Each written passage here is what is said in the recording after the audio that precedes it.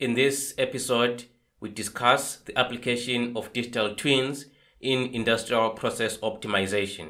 My guest on this episode is Erik Udstuen. Erik is the CEO and co-founder of TwinThread, the world's first digital twin platform combining industrial data with industrial AI in an integrated development environment for engineers and data scientists alike.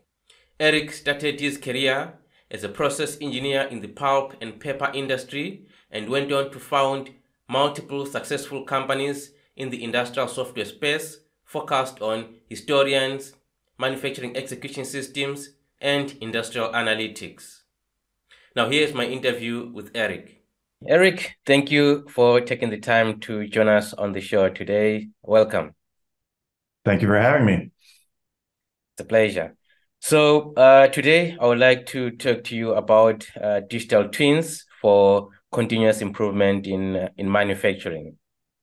So maybe to begin, can you describe for us what the challenges are in modern manufacturing that are driving the need for digital twins?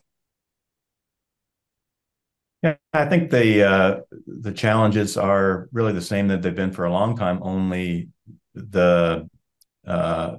the importance of solving problems is much greater in today's sort of volatile and constrained, manufacturing supply chains. So the challenges are, keeping quality and reliability, uptime,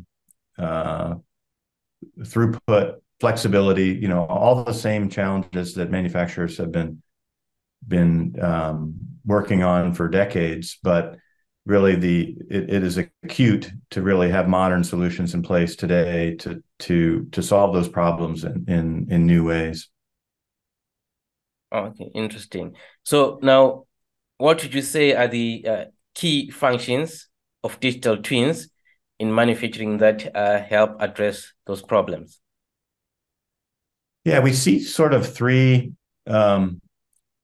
key areas of which digital twins cut across all three of these. Really, starting with the industrial data ops, this is really about collecting the OT data, contextualizing that data, enriching that data, and preparing it for all different types of analysis. So that's sort of the first key function that digital twins cut across and enhance that. The second one is the industrial AI ops.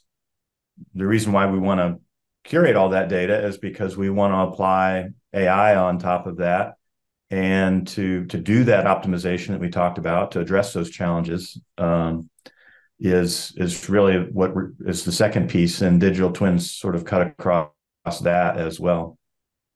And then the third is around enterprise integration. So being able to take data from the plant floor, not only contextualize it, enrich it, and apply AI against it, but to really integrate it in with the workflows of the enterprise.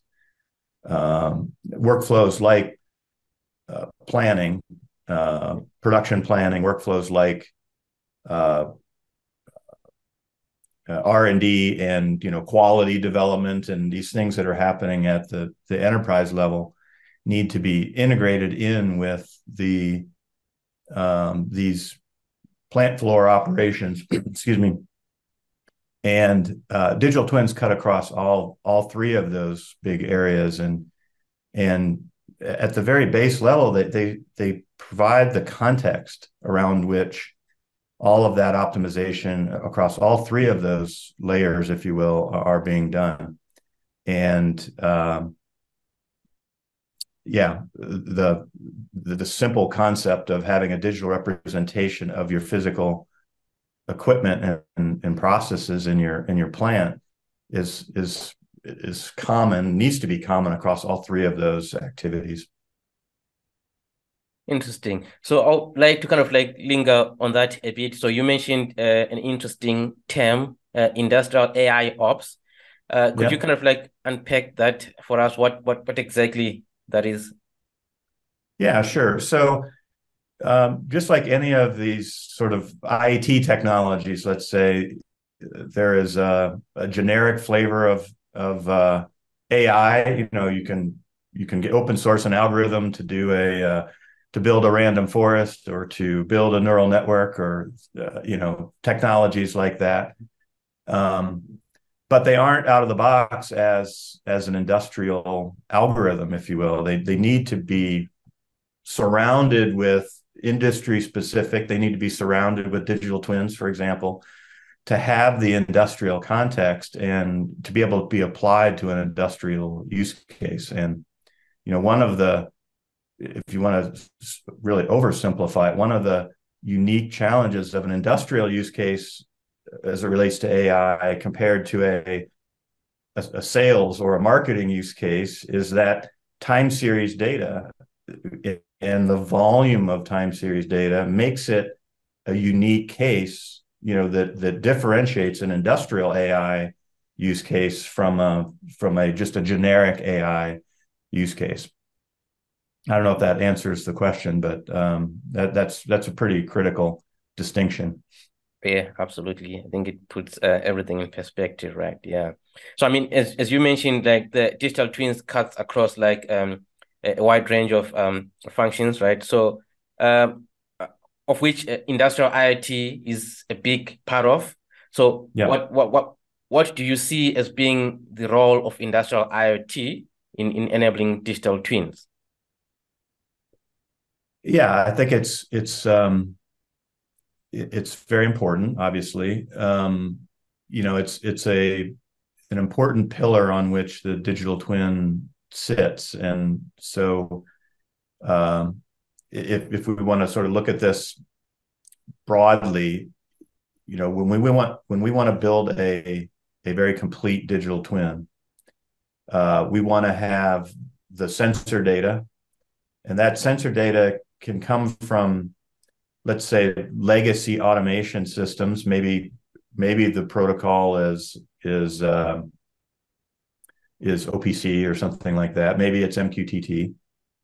Then we have new sensors that are sort of being added to the plants outside of the scope of traditional automation. So the smart sensors, the things that aren't wired in through a PLC or through a DCS system, those are becoming more and more important, pillar that, and there again, now we see more MQTT in that area and other sort of message based protocols that are supported for smart devices in that area. And then the third area is more of a higher level system, not directly to sensors, but rather working with the on-premise data systems like manufacturing execution systems, quality systems, there where the data isn't necessarily coming from a sensor, it's coming from a higher level system, but nevertheless are a really important component of building out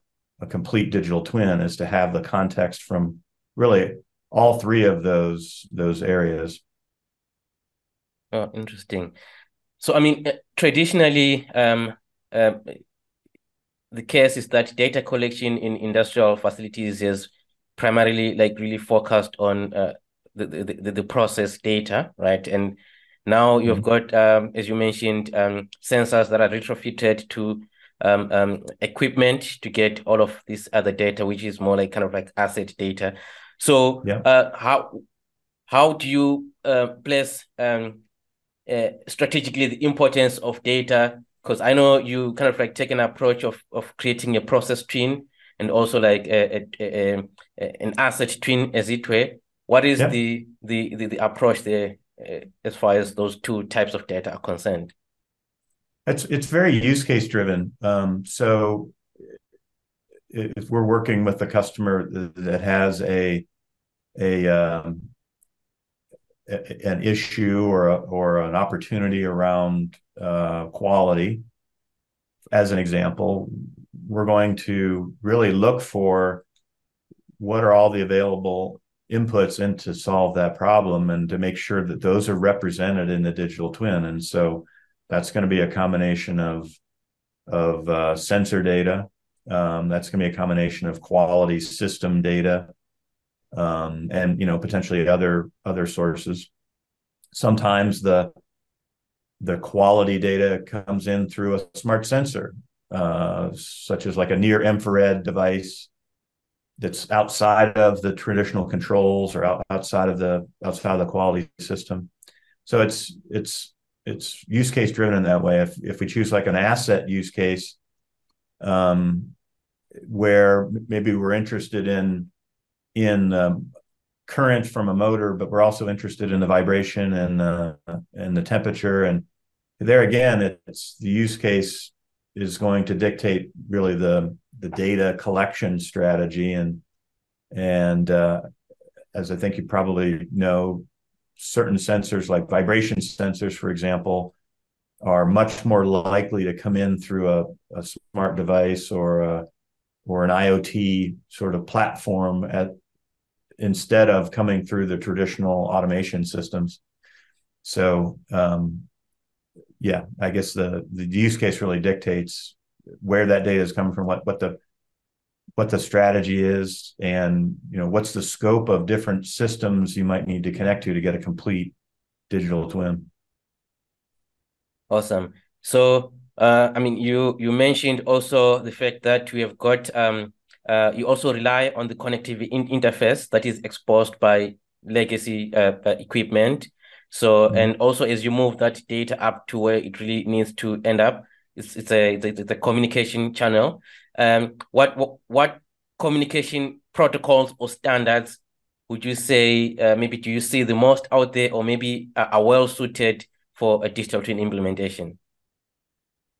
Yeah, I mean, we still see when it comes to sort of like standard protocols, we still see the majority OPC out there, and MQTT is emerging. We're seeing companies standardize on MQTT as a strategy and kind of building out their industrial data pipeline, let's say. But the vast majority is OPC out there. From our perspective, maybe a little bit unique and not exactly what you're asking, but for what we do, historians are just as important, maybe if not more important, sort of protocol or interface point for us as a real-time data source is. And the reason is when we go to train AI models, we need 3, 6, 12 months of history. So the best use case for us is that when that data has already been collected, it's already been historized, and we can come in and start adding value on top of that history. And so those are more API based as opposed to standards based interfaces. So if we're talking about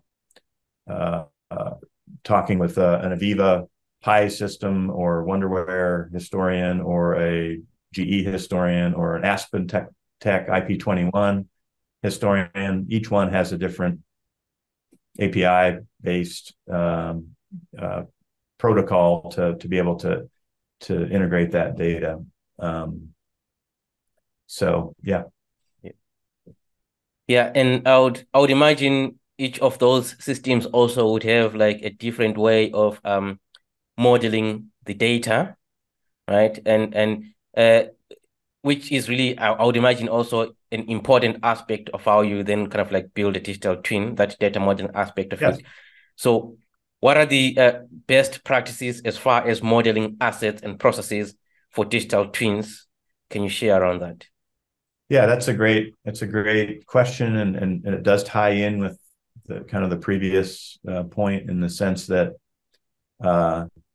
different systems that you find out on the plant floor, whether it be a historian or a manufacturing execution system, or sometimes even a quality system. Historically, they each had their own sort of small part of the digital twin definition. Yeah.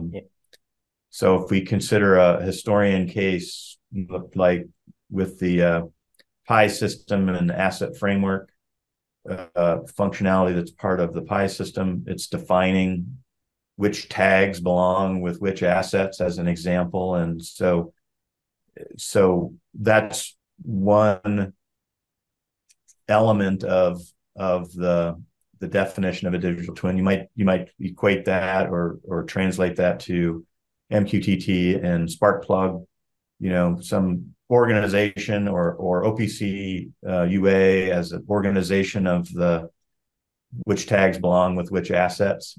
And so our aim is to, when we're connecting with multiple systems, is to really coalesce different definitions of the digital twin into a common one.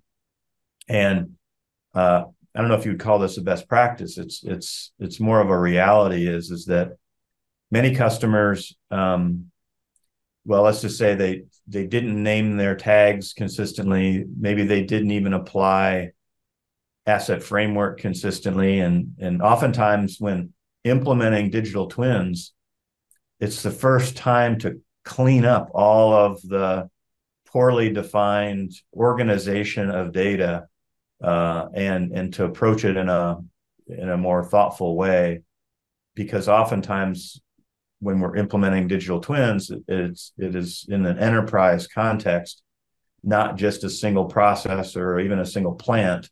And so it really is the first opportunity to establish basic things like standard naming conventions. And as long as you can map to the data that's maybe poorly named or named in a non-standard way, it all sort of comes out in the wash as it relates to the digital twins. And so again, it's very basic advice, in terms of modeling standards, is just organization and naming conventions. And the other part of advice, again, which is very, very basic around modeling digital twins, is we really, really try to drive the definition of digital twins to map to the physical reality. We want to create a virtual digital twin, but we want it to tie to something that is a physical asset or physical process, and has that connection. There is some, when people are implementing digital twins, maybe taking virtual too far and creating a definition of a digital twin that doesn't map to anything in the physical world.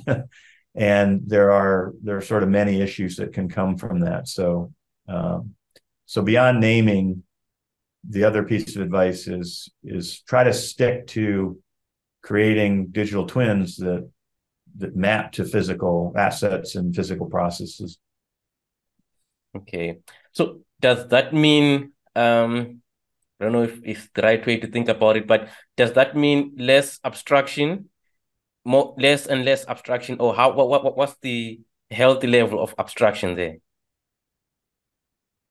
Yeah, we're still abstracting, right, from the physical. In a way, even going back to the first sort of piece of advice around tag naming, one level of abstraction is I don't need to go in and rename all the tags that are in the source data system. I just need a way to link to those tags, and when I create that tag in the digital twin, I can create it with a standard, with a more standardized, more generic naming. So that is one level of abstraction. Around my second point about making sure you're mapping to reality, I'll give a specific example here.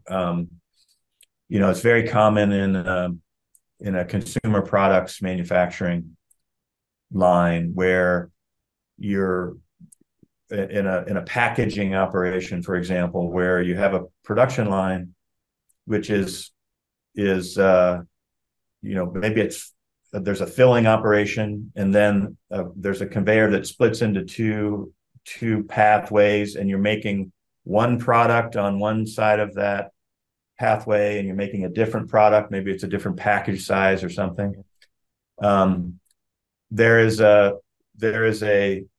tendency to try to model that virtually by creating a third pathway, if you will, that is a combination of those two. And we would say, don't do that, because now you have a digital twin that is this third thing that doesn't map to anything that's in the physical space.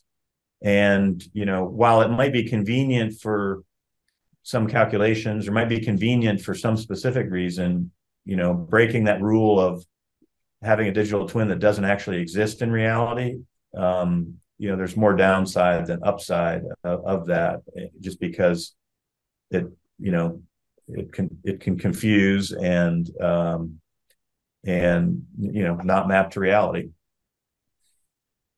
Interesting. So now, as you kind of like coalesce all this data from different source systems into that one common model, how much of an influence does international standards of data modeling play into that? Do you kind of like take the approach of building something that is more customized to an organization, or you like to follow the route of using an international standard or digital twins? Yeah, so I would say standards are important to be to be able to work within the standards, but not be constrained within the standards. And the two standards that I would highlight are the ISA 88 and ISA 95 standards. They've been around for a very long time. There's nothing new in there that relates to IoT or AI, for that matter, any kind of higher level modeling. But the fact that those standards have been adopted at some level is very useful. But we don't want to be constrained by those standards, because those standards didn't contemplate digital twins, really. Those standards didn't contemplate AI and how that may impact these processes. And so, to sort of provide an example around the ISA 88 standard, which I see as being a standard that took hold probably more than 20 years ago, but has not evolved really at all in that time period. But so what we do with, for example, an ISA 88 batch system standard is we use it to automatically configure the digital twins. And what's more than that, given that standard is in place, we use it to automatically apply models on top of it. So we know if it's an S88 batch system, we know that we can automatically apply a standard yield model, a standard cycle time optimization model, a standard process control model on top of it. And by the fact that standard exists, means that the deployment time for an ISA batch system, all the way from collecting the data through to having a working AI model on top of it, in a digital twin in the middle, if you will, is a matter of minutes, literally, to configure all that. So, we're taking advantage of those standards, but at the same time, there isn't a new standard, let's say, that's specific to digital twins or specific to applying AI models or machine learning models that has really taken hold like an ISA 95 or an ISA 88 type standard. Oh, I see. Okay. So now when it comes to building advanced analytics models, so there's the machine learning based approach, and then there's the first principles based approach. Now, Yeah. as far as digital twins for manufacturing is concerned, could you kind of like compare the two approaches and talk about when one should be used over the other, particularly for manufacturing? Yeah, that's very great. That's a great question, and a very, very direct answer, I think, to it is um, where a relationship is known, let's say you where you know the formula that is going to calculate something, and that would be maybe the simplest definition of a first principle model. If you know, if you're trying to build a model around a steam boiler, the relationship of the energy to steam, using a steam table is an example of a first principle model, and it's a well-known relationship. That is where you apply a first principle model. It's so some customers want to apply machine learning or AI to a known relationship, and we don't advise that because you're asking a machine learning model to learn something that's already known. So it's more of an academic exercise to maybe prove that the technology works more so than it actually solves a real problem. So where the relationships are known, apply first principle models. You apply the AI to where the relationships are not known, and to discover what those relationships are, and discover what the equation is, if you will, that might describe some process that is unknown. That's the best use of the AI machine learning models is in those cases. And like I said, some customers like to prove the technology of applying AI to a known system or a known relationship, just to kind of academically prove that it actually works, and that's interesting, but doesn't solve a business problem by doing that. Oh yeah, makes a lot of sense.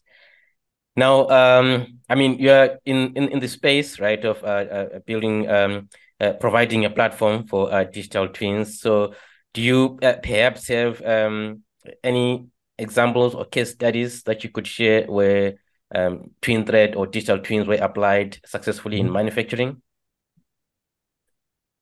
Yeah. So, TwinThread is first and foremost a digital twin platform, and comes with a set of tools where you can build your models and build first principle models as well as AI models on top of that. In addition to that, though, we offer 8 different out of the box applications. These applications are fit for purpose to solve specific problems.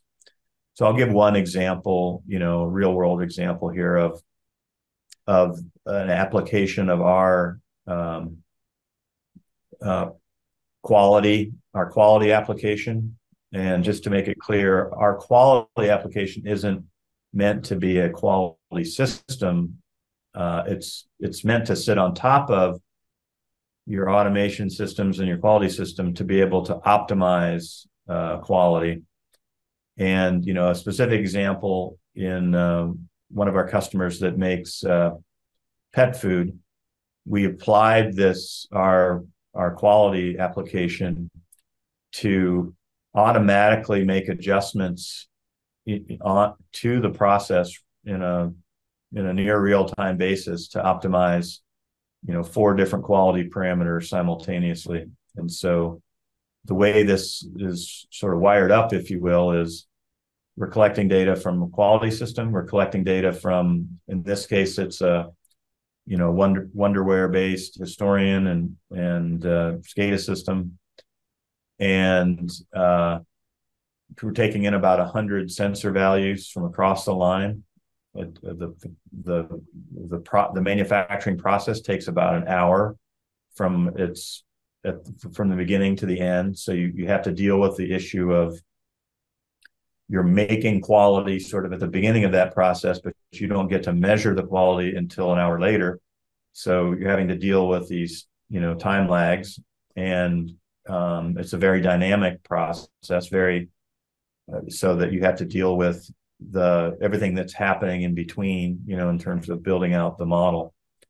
And then those 100 sensors and data from the quality system come together into a digital twin model of the entire process.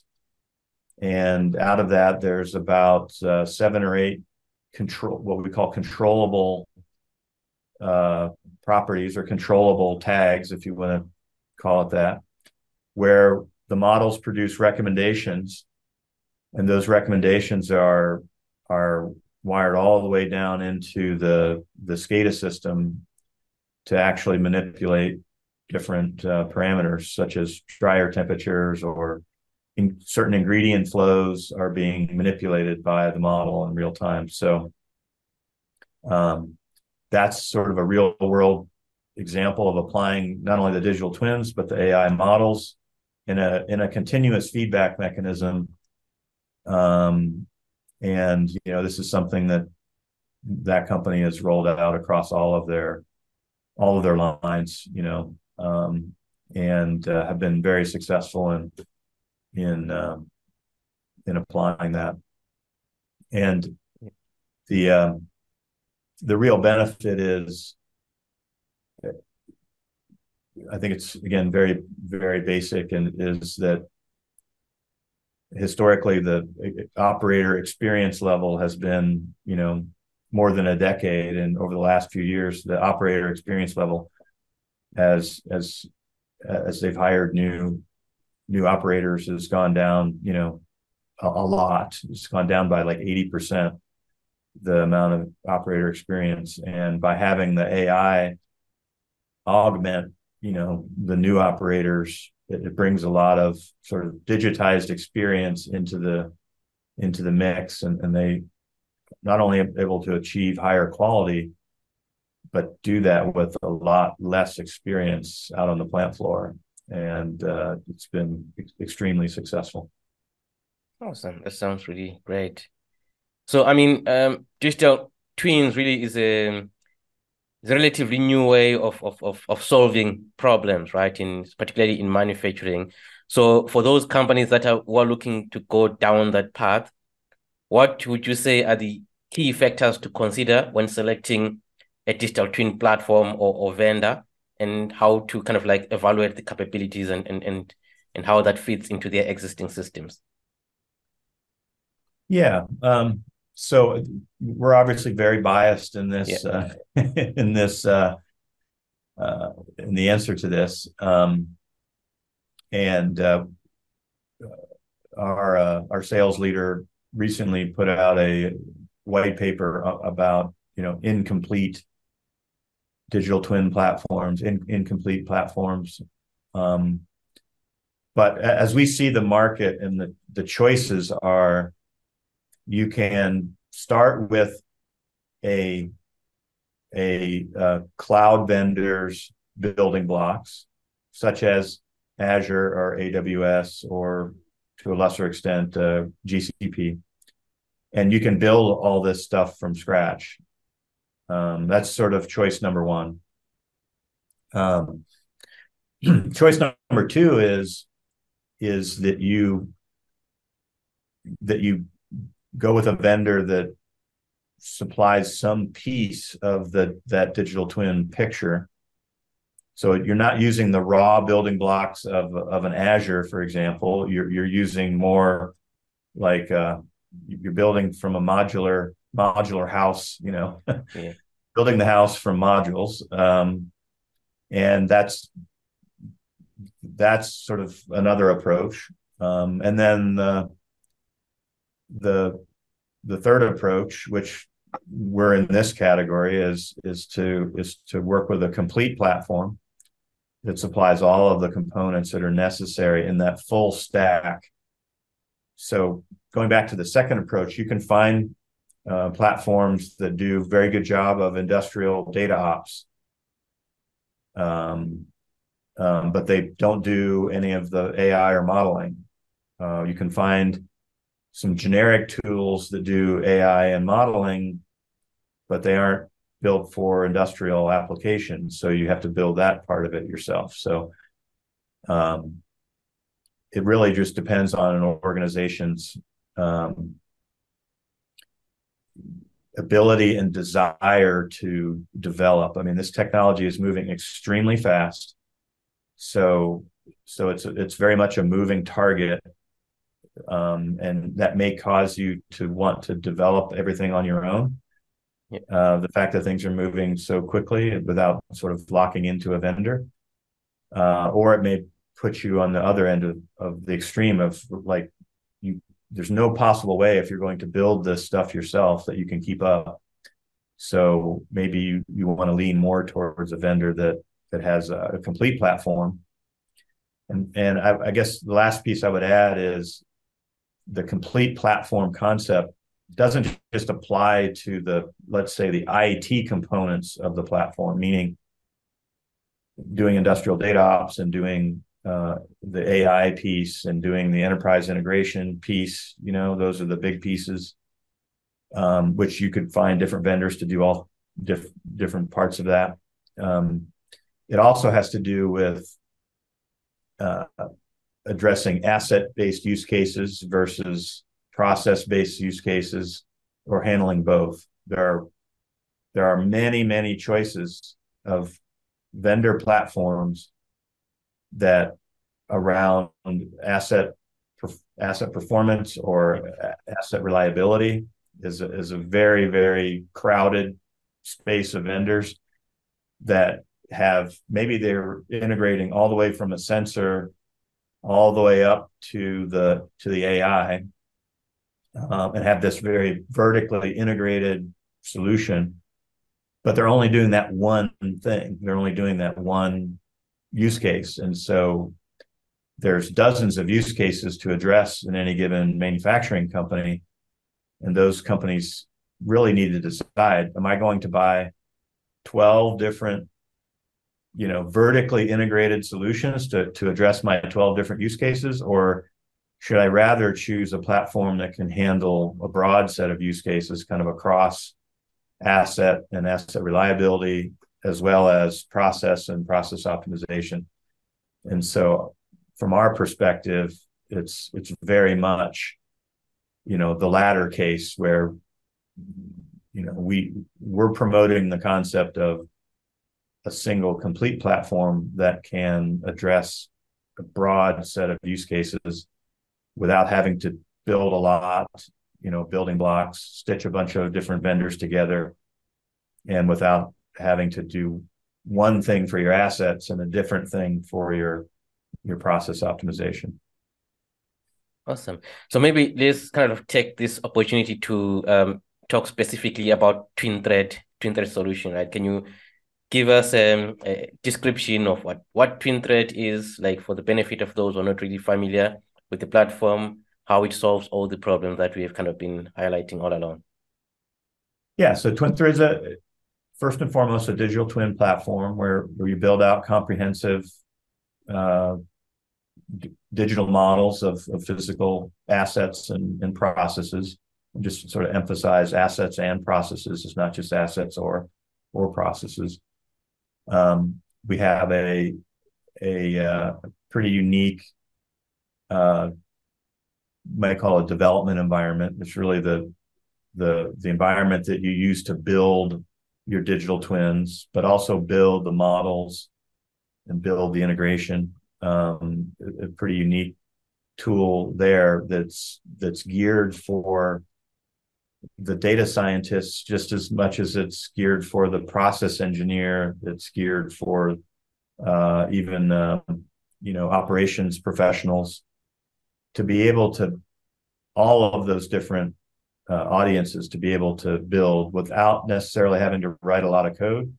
I mean, you can write code in our platform if you want, but there's a lot of stuff that can be done in a no-code type environment. to build out those first principle models, to build out the AI-based models, and to build out your digital twins. And then on top of that, we offer 8 different applications. I won't list all 8 of them, just to sort of maybe give a little sense of what those are, and maybe a little about why we created the applications. So I'll start with the creation. I mean, we saw the need to have not just a developer tool to build systems with, but rather some pre-built applications, just simply to have the time to value, so that customers could implement solutions quickly that really help to fund enterprise level deployments. So no one's going to buy an enterprise level system without having proven the value. So the role of the applications is really to prove the value, and through that value proof, be able to justify and fund an enterprise deployment. And so a couple of the 8 applications, just to mention, one is quality. We already talked about that earlier in that autonomous quality or quality autopilot case that we talked about a little bit earlier. Another application is our batch optimization, and that gets into the S88 standard batch system optimization to do yield, process optimization, and quality optimization in batch operations. Another example is our asset reliability application. This would be used to, for example, take in vibration and other process measures across a wide variety of assets, and to be able to do anomaly detection and failure prediction on those assets. And so, a pretty broad spectrum of applications that cover process optimization as well as asset reliability and optimization. Awesome. Yeah. So to conclude this session, can you tell us more about TwinThread, the company, where you're based out of, and all that kind of information? Yeah. So we're a remote company, but we have we're based in Bozeman, Montana. It's not it's not a small Silicon Valley here in Bozeman, Montana, but there are a few companies here, like Snowflake is based in Bozeman, Montana as well. And we have offices, sort of critical mass, if you will, in Charlottesville, Virginia, and also in Halifax, Nova Scotia. So we're spread out, but I would say mostly a remote team. We have an interesting combination of sort of data science, computer science, as well as chemical and process engineering. So our team is largely engineers, but spread across a lot of disciplines, from chemical and electrical engineering all the way through sort of data science and computer science. And we're really excited to have that sort of breadth of engineering talent. It enables us to provide a very unique level of support to our customers, to have that sort of both engineering and data science expertise in the company. We're a relatively small company, around 50 people, and got started in the late part of 2016. And today, I've been very fortunate to have a number of Fortune 100, Fortune 200 manufacturing companies that are part of our installed base. And